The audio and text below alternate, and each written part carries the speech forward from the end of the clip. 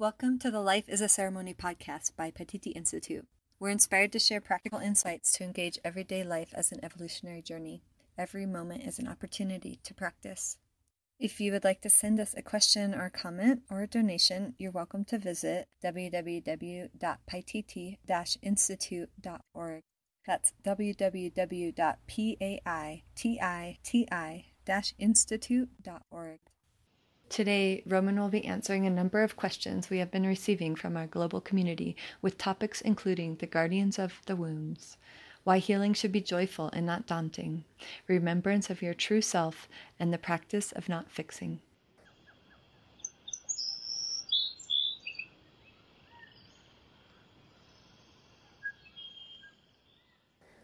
Hi everyone, this is Roman. Today we have our Life as a Ceremony with community. The questions that I'll be reflecting on today, we've had 3 questions shared with us recently, and they're actually all tying in perfectly within a common theme that is often coming up for people. So I'll be reflecting on some of those questions, and I think it will be relevant to many of our friends. The first question is, we often speak of healing as some sort of process which one goes through to release a disturbance, obscuring one's life experience as a human being.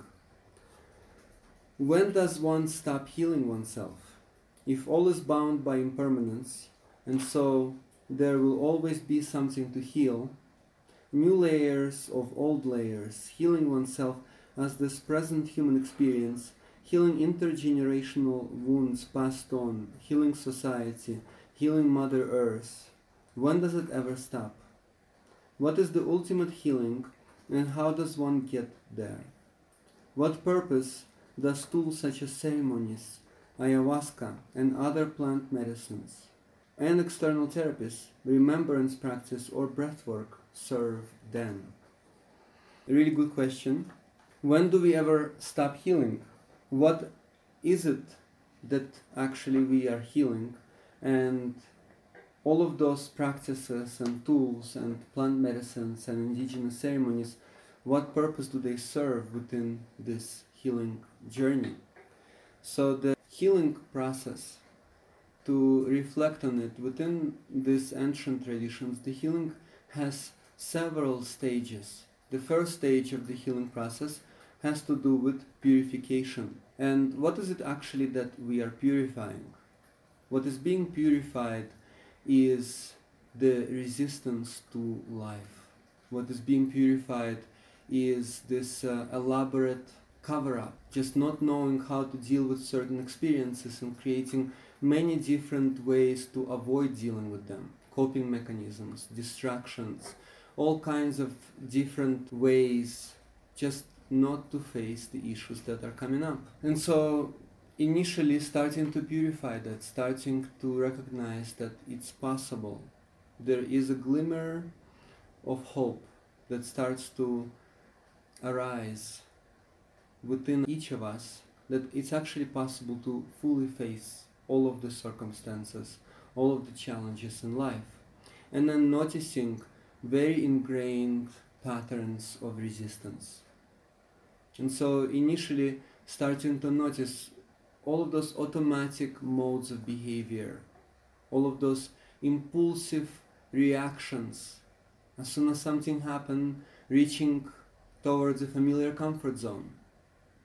I don't want to deal with this particular experience. I'm not open to this. I don't know how to engage with a particular tension or a discomfort or a conflict in my life.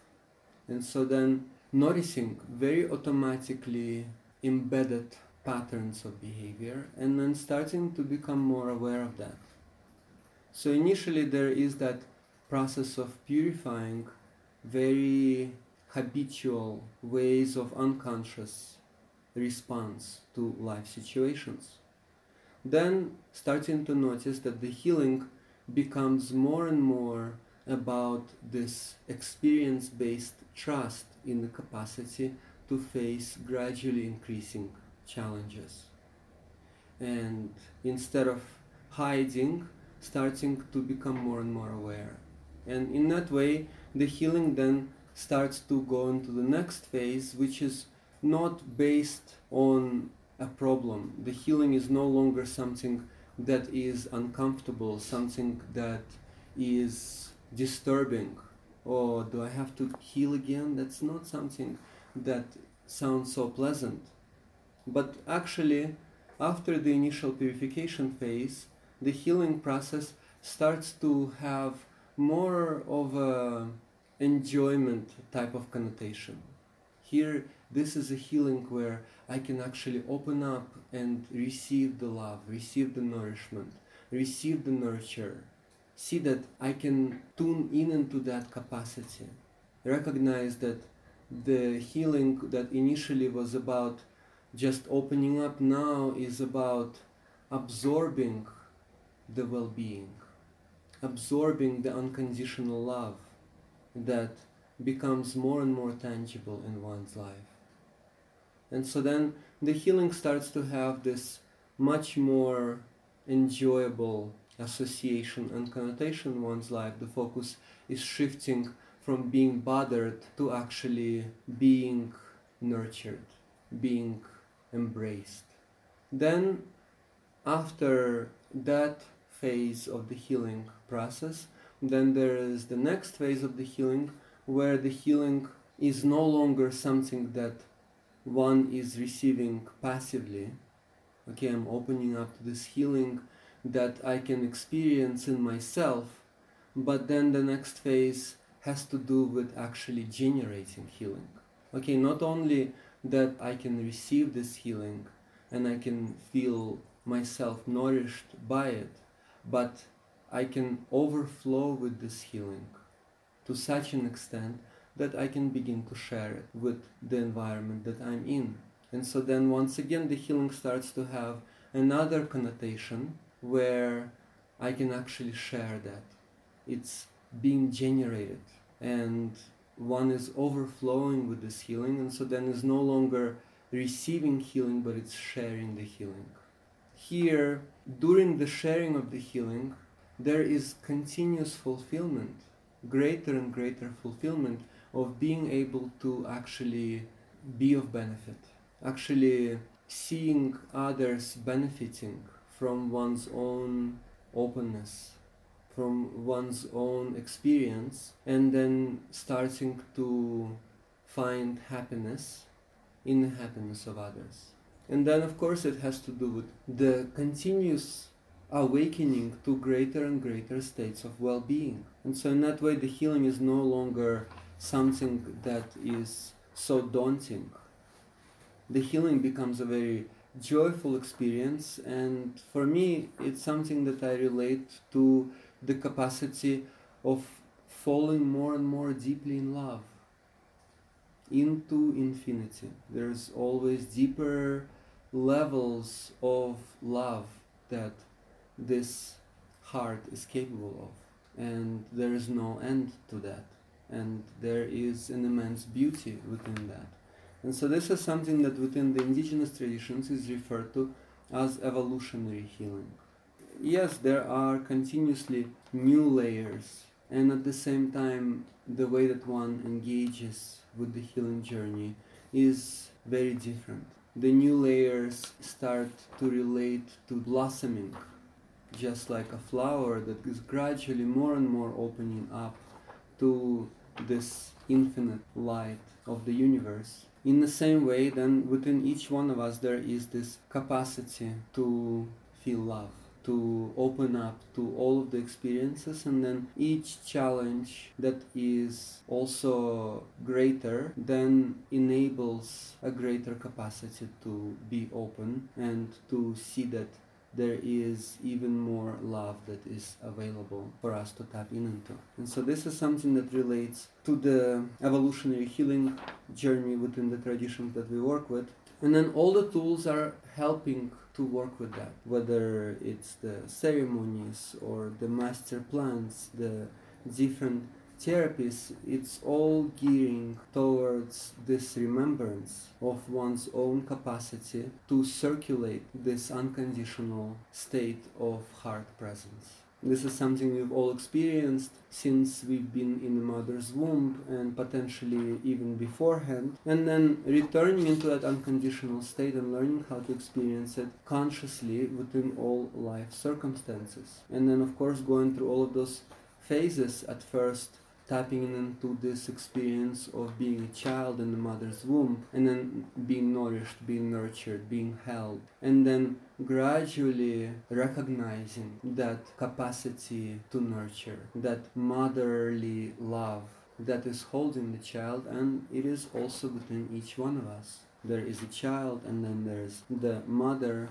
within each one of us, and then, of course, the child is related to this evolutionary awe, the curiosity, receptivity, learning, falling down, getting up, and having that unconditional love to continue exploring what is possible within one's life. And then the father is that light of consciousness that shows that it is possible to bring that love into greater and greater consciousness within all life situations. And so that's something that the indigenous cultures encourage, to bring into one's own life situation, to make it real, to not keep it in the realm of separate occasion or some kind of exotic experience, but to really see how it is directly related to everyday life situations.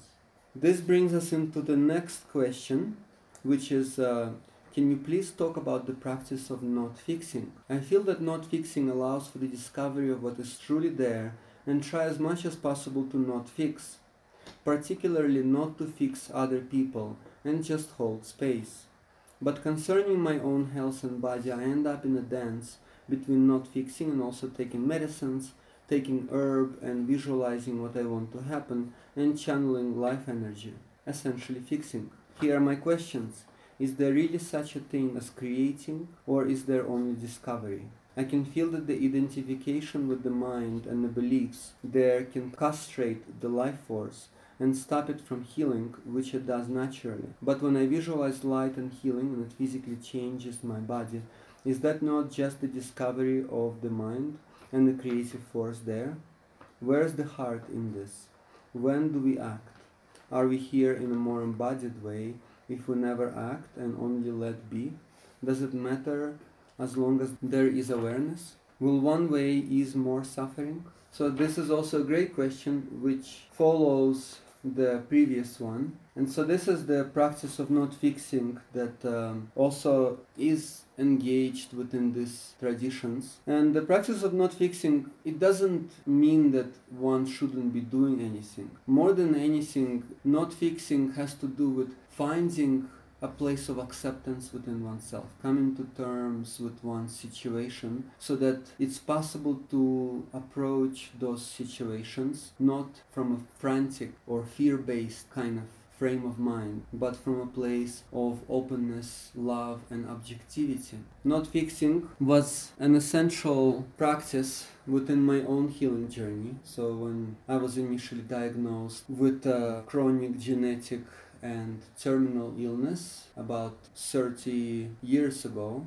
then I tried to fix for a long time, and engaging with the allopathic Western medicine approach of fixing, covering up the symptoms, trying not to deal with it, looking at it as just some kind of a random condition, being a victim within those circumstances, feeling like I don't deserve to have a certain problem that I was experiencing and suffering immensely because of that, and not seeing any meaning or purpose to that. Why should I take responsibility for something that I wasn't responsible for or did not deserve in my life?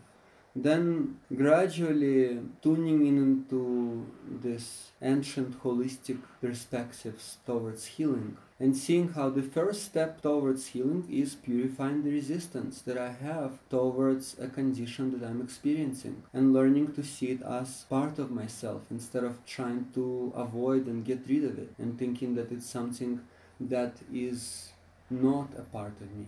And so then initially it had to do with just opening up and not trying to get rid of it and breathing love into a problem in my body, a problem in my life. Of course, the greatest pains in my experience are not the physical ones, but they are the pains of life journey, the pains of loss of loved ones, the pain that comes through all kinds of conflictual relationships, encounters, situations of life when there is just a feeling of betrayal, failure, loss, discovery of all of the shadows in one's life that one is not able to deal with. Then the practice of not fixing is also a practice of bringing the heart into those situations, the capacity to be present with all of those shadow kind of experiences that one does not want to deal with, and then being present with those experiences enough to start seeing a hidden wisdom within them. This illness that I had in my life, I later discovered it to be a blessing in disguise. But I had to be present with it long enough and not just frantically tried to avoid it in order to actually discover that blessing in disguise. And so then coming to terms with it, initially just being with it, breathing into this area of my life, feeling all of those different emotions, feelings, and not trying to avoid them, and then gradually bringing greater oxygenation, blood circulation, openness, accepting that problematic part of me to actually be part of myself that I could embrace, bring it into the greater organism for it to be healed. Where beforehand, because on a psychological level I wanted to get rid of it and push it away and avoid it, then on a physical level I was also preventing the breath from going into that area. It was in my belly, and with that the blood circulation and fresh oxygen and a healing agent, and then it would just get worse and worse. And so then the not fixing had to do actually with activating the natural healing already available within this organism. And the way to activate it was to not try to fix it and just open up and be with it. This also has to do with the previous question of the healing. It's not something that one has to force oneself to do. It comes from opening up. There is this term homeostasis in allopathic medicine, the dynamic equilibrium. The body is always striving towards well-being, but for that one has to let it. One has to get out of one's own way and allow the body to actually start healing.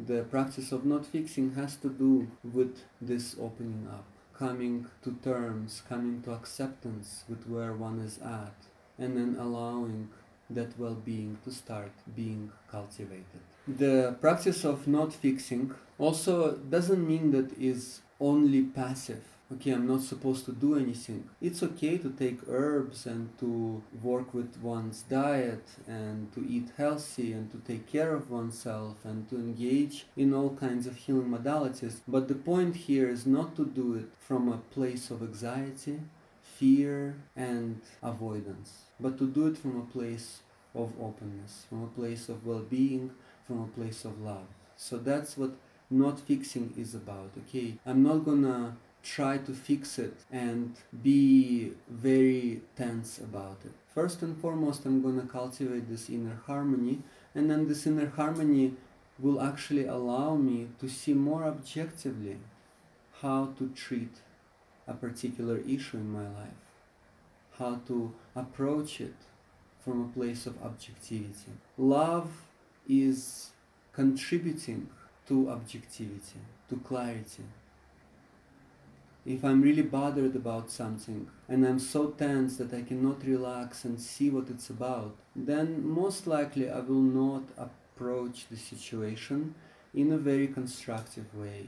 But if I can actually relax and be with it and not let myself be bothered by a particular issue in my life, then I can actually have the space and the time to really see what it's about, to see what is at the root of it, and then engage with it from this place of openness, from clarity, objectivity, and then really get to the root. So the practice of not fixing has to do first and foremost with this spaciousness, with this foundation of presence, of well-being, of heart-centeredness that allows the issues to be engaged with in a way that is actually meaningful.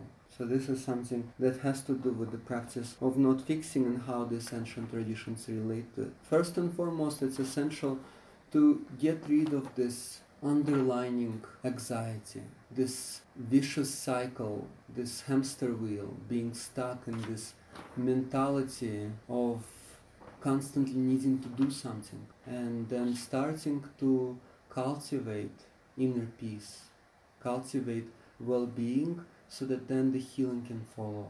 In these ancient traditions, it's a human being, it's not a human doing. First, be well, and then do everything else, rather than how often people approach it in our modern society, where first I'm going to do something, and then I'm going to be happy, and then there is never an end to that. There is always something else to do, and that of course includes the healing journey. First, I'm going to do something, and then I'm going to heal. Instead, first I'm going to be at peace with what is, and then naturally the healing takes place. First I'm going to be happy, and then I'm going to heal. Not first I'm going to heal, and then I'm going to be happy. So the happiness here relates to this capacity to come to terms with wherever one is at in one's life. Inevitably, we all go through these experiences in life. Getting sick, getting old, losing loved ones, experiencing all the ups and downs. This is all part of this life, so rather than avoiding those situations, thinking that it's not okay to go through them, opening our hearts to all experiences of life, and then naturally discovering how the heart is awakened, how through those challenges I can start to relate to all of the people in my life, and then become more tolerant, more patient, more generous, more compassionate, and find a lot of happiness and freedom within that shared heart. So this is something that is related to not fixing. The next question, which this naturally brings us into, reviewing an old journal from the Embodying True Nature retreat, I wrote, "The journey of remembrance is working with the guardians of the wounds. The guardians come from not knowing, trust in your own inner truth, in who you really are, trust in openness, trust in unconditional and unlimited love. I was hoping you could speak more about these guardians of the wounds." So this question, again, very much is in sync with the previous two questions. So the journey of remembrance. In these traditions, the remembrance is not just remembering in one's head everything that happened in one's life, but it's the energetic remembrance. It's this remembrance of childlike being, the remembrance of awe, the remembrance of openness, innocence, vulnerability, tenderness. And of course, those qualities in the indigenous culture from the Amazon and the Andes and from other parts of the world, those qualities are related to essential humanity. In our modern world, those qualities are often considered to have a negative connotation. Okay, if I'm vulnerable and innocent and tender, that means that somebody can take advantage of me. I can be harmed, living in this very harsh world where it's not okay to have pain. If I have pain, then it means that I am easily brought off balance, that I can be thrown off, that somebody can use my weakness to their advantage. It's not okay to not know. If I show others that I don't know, then I will be ridiculed.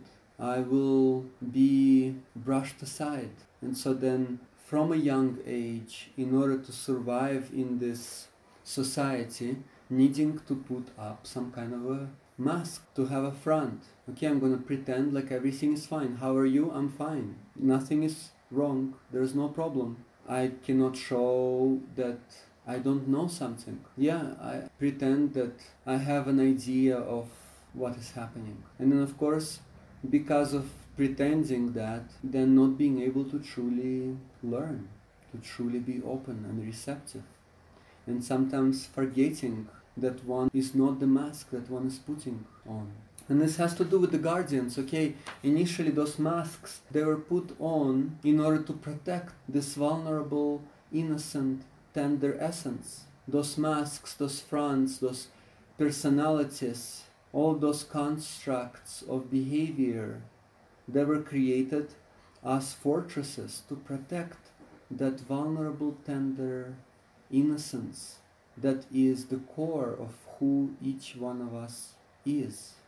And then maintaining that fortress for so long, then that fortress becoming so articulate, so well established, that at a certain point not even being able to tap into that vulnerable, tender essence oneself. And then the fortress becomes one's own jail.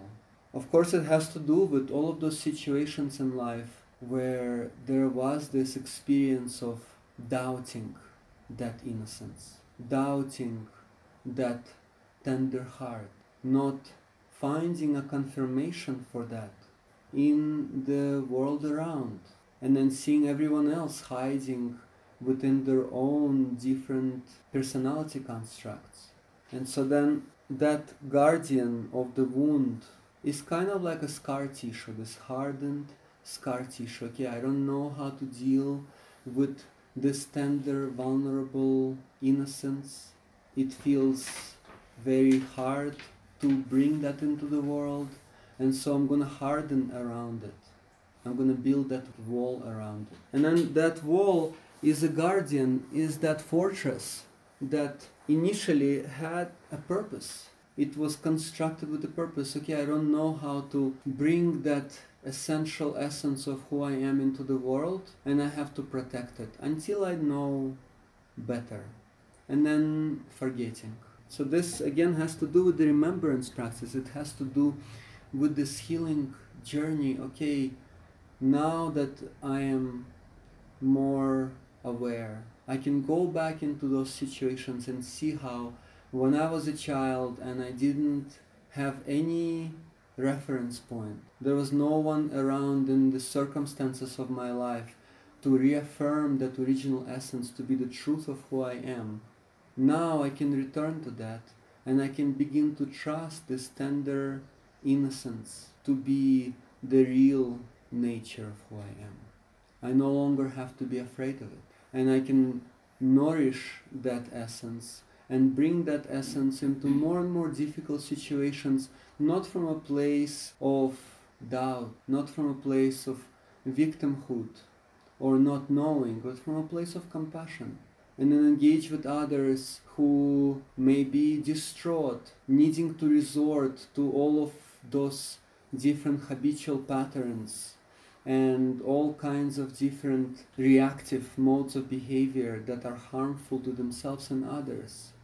And not think that it's those people who are bad or are doing this intentionally to harm others, but seeing how it's that same issue of not knowing how to trust in that original tenderness and innocence. There are experiences in different societies, in ancient societies, societies that are close to nature, where small children that had that full confidence in their innocence and tenderness, and then those children wandering off into the wild natural environment and encountering all kinds of ferocious animals, and the ferocious animals would actually kneel down in front of that innocence, would actually take those children in and take care of them, not harm them, just because those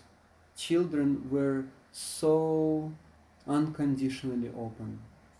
And then all of those ferocious animals seeing that that's the source of life. That's what all of that ferociousness has been birthed to actually protect. And how that innocence and that receptivity, the openness, the tenderness, the love, that's the greatest power in the universe.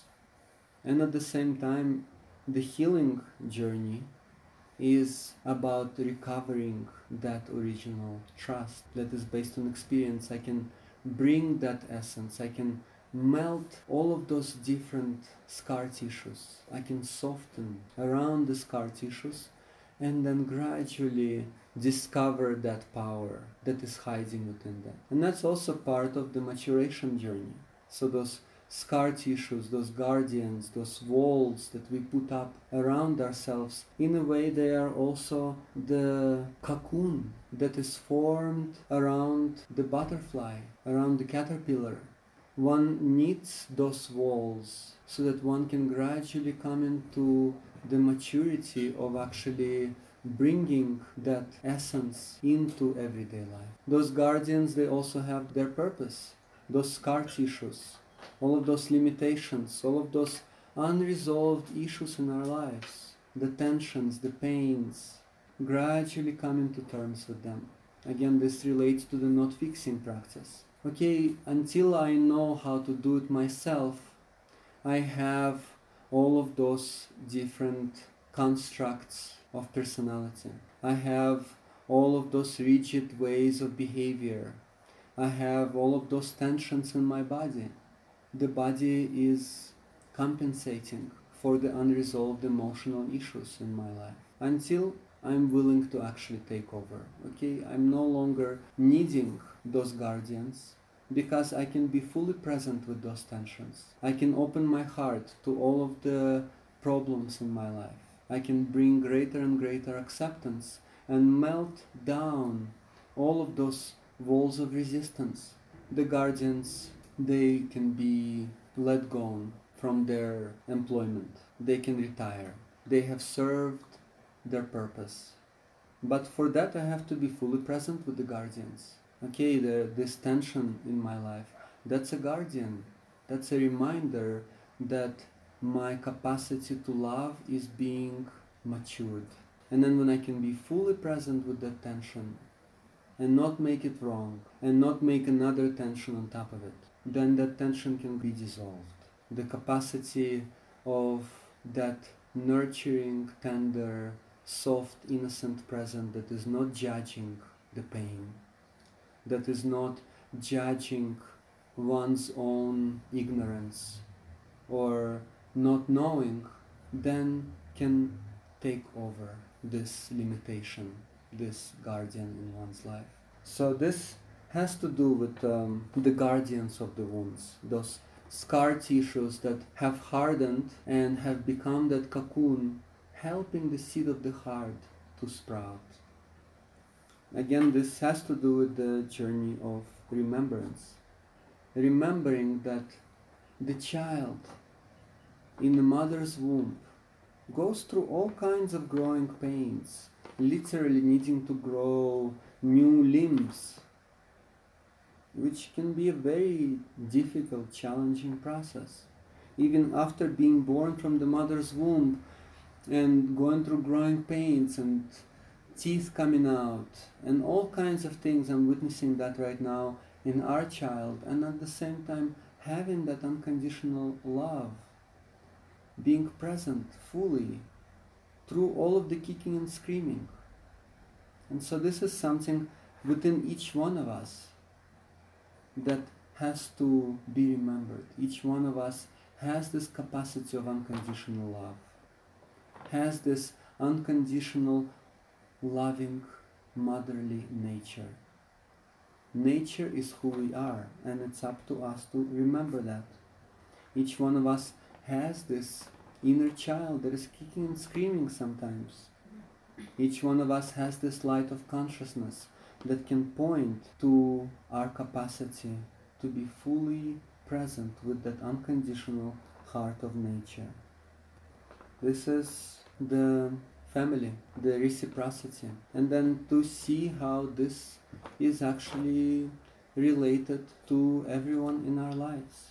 Some people can feel like those guardians that are poking into all of those unresolved issues. Some people can feel like those children who are kicking and screaming. Some people can have that role in our lives that can be more nurturing for us.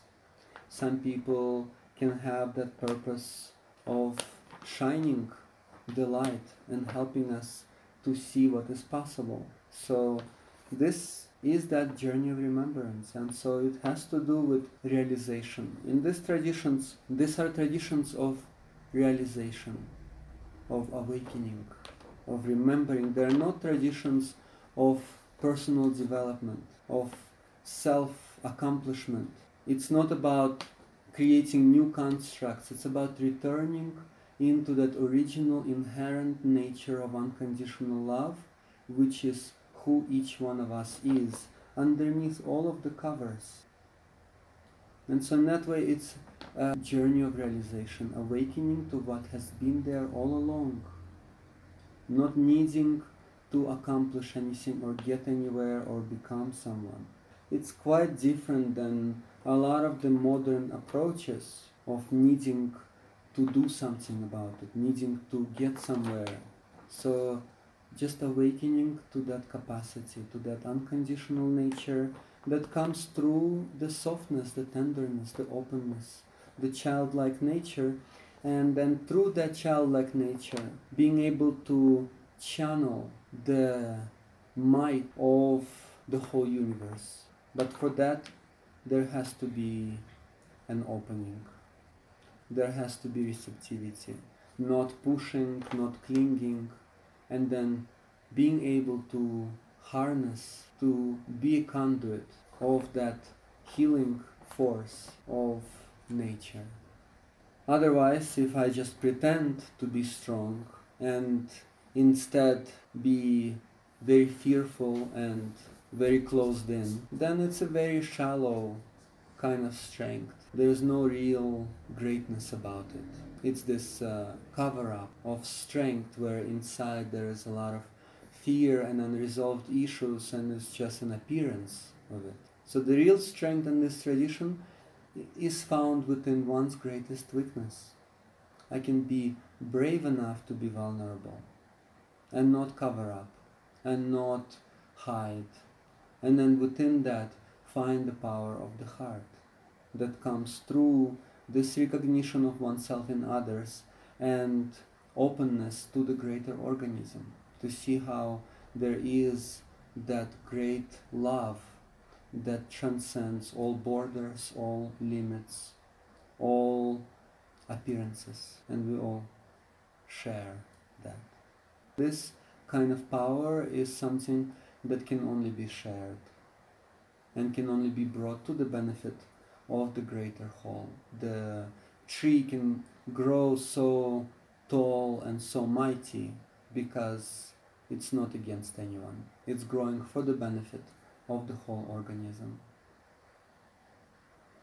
So those are the three questions that came up recently, and it's always amazing how they do come in sync. We haven't modified or changed. Those are the questions that came up for this talk, and they are all very much in sync, and it's great to see how our greater community, people from different places in the world, one person asking this question is from the Middle East, another person asking this question is from Canada, another person is from the US, and at the same time those questions are very much in line, and would be interesting to see how other people in our community are actually asking themselves about similar topics in their lives.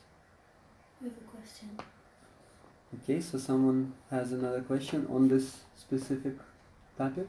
Okay, let me see.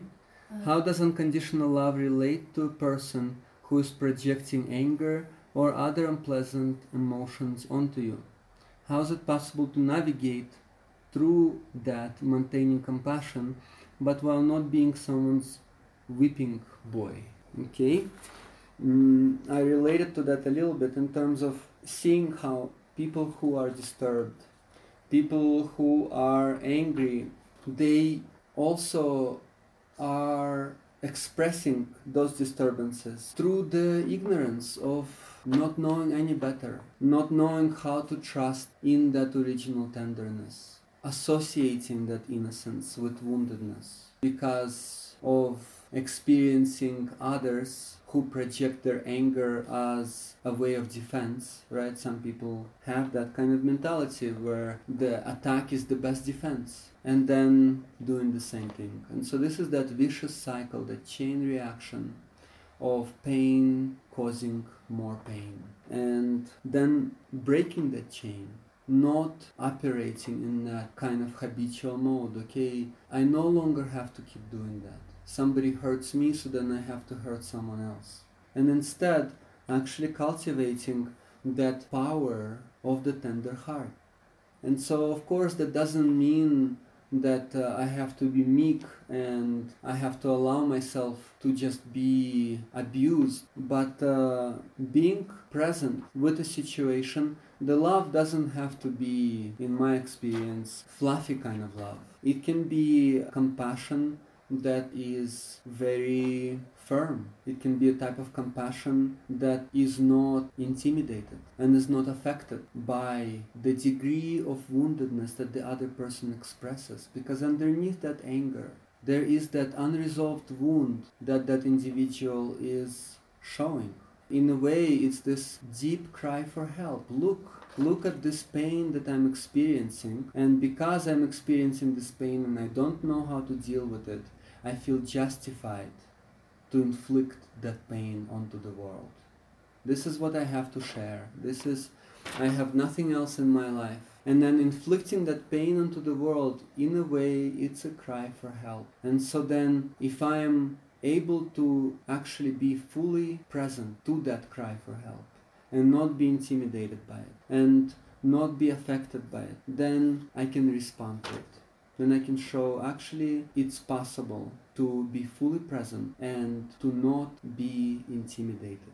It has to do also with this ability to engage with situations, not from a place of a charge, not from a place of reaction. In that way, it's like a surgeon who is doing the operation, who is engaging with the surgery and is doing it with a lot of clarity and objectivity. That's the compassion. Compassion is not emotional in these traditions, is not affected by an emotion. There has to be this clarity and objectivity, just like a surgeon who is treating a disease and then is able to actually see the root of it and then have enough clarity and the firmness of the hand to deal with the situation. That requires a good amount of practice, because those people, in a way, they are those shadow guards.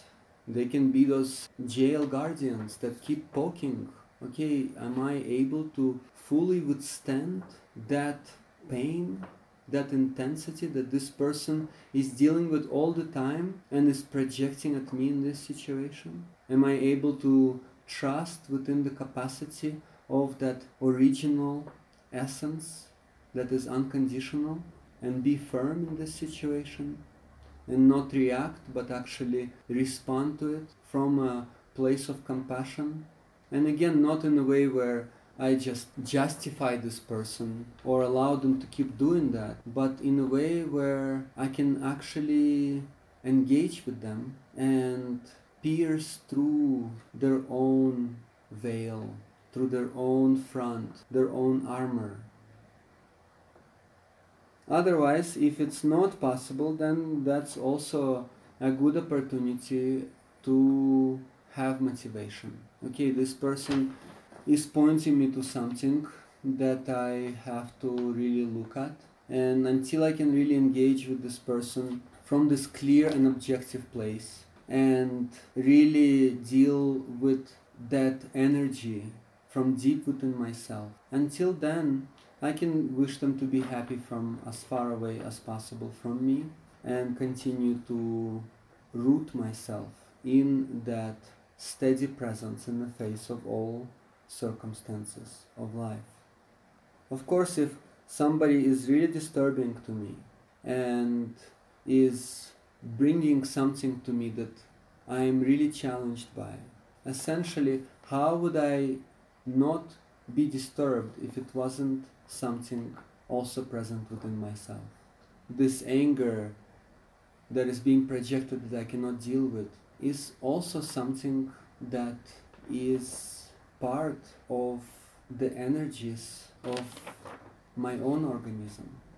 Each one of us is capable of the same range of feelings and emotions, and in this way everyone in our lives can actually be a reminder of that. How can I be a conduit of the heart? How can I open the heart to be the master of all of those feelings and emotions, no matter how intense, and then see how all of those emotions can be brought into the service of the heart, just like those ferocious animals that can be so ferocious, and at the same time, like I shared in this talk earlier, actually succumb to the tender innocence of children. So that's the essence of this ancient traditions, and again, it's easier said than done, and within these traditions there are blueprints of consciousness evolution that take us through all of the different traps of the mind and all of those elaborate self-deceptions, all those cover-ups that have been developed over a lifetime of deliberately trying to avoid the issues that have not been thought possible to deal with. And so then, starting with this recognition that actually all of those issues that I have thought my whole life were impossible to deal with, all of those pains, all of those problems, all of those situations in myself and in the world that have felt so overwhelming, actually it's possible to be fully present with them, to not be intimidated, to not be overwhelmed. That capacity, that potential is within each one of us. And so this living wisdom traditions, direct transmission lineages, have been around for thousands of years, and they have been maintained through real people dealing with real issues in their lives and been able to overcome those issues by fully rooting themselves in that original, unconditional truth of being. And so this is something that in my own life I have found to be very true, and am continuously practicing and cultivating those abilities and continuously learning and healing and being inspired by all of our friends from all of our community from around the world. So I'm being very grateful and thankful to everyone who are watching this and will watch it. I am continuously inspired more and more to be in service to our community of friends and helpers on the way to this real power of the heart. So thank you, everyone.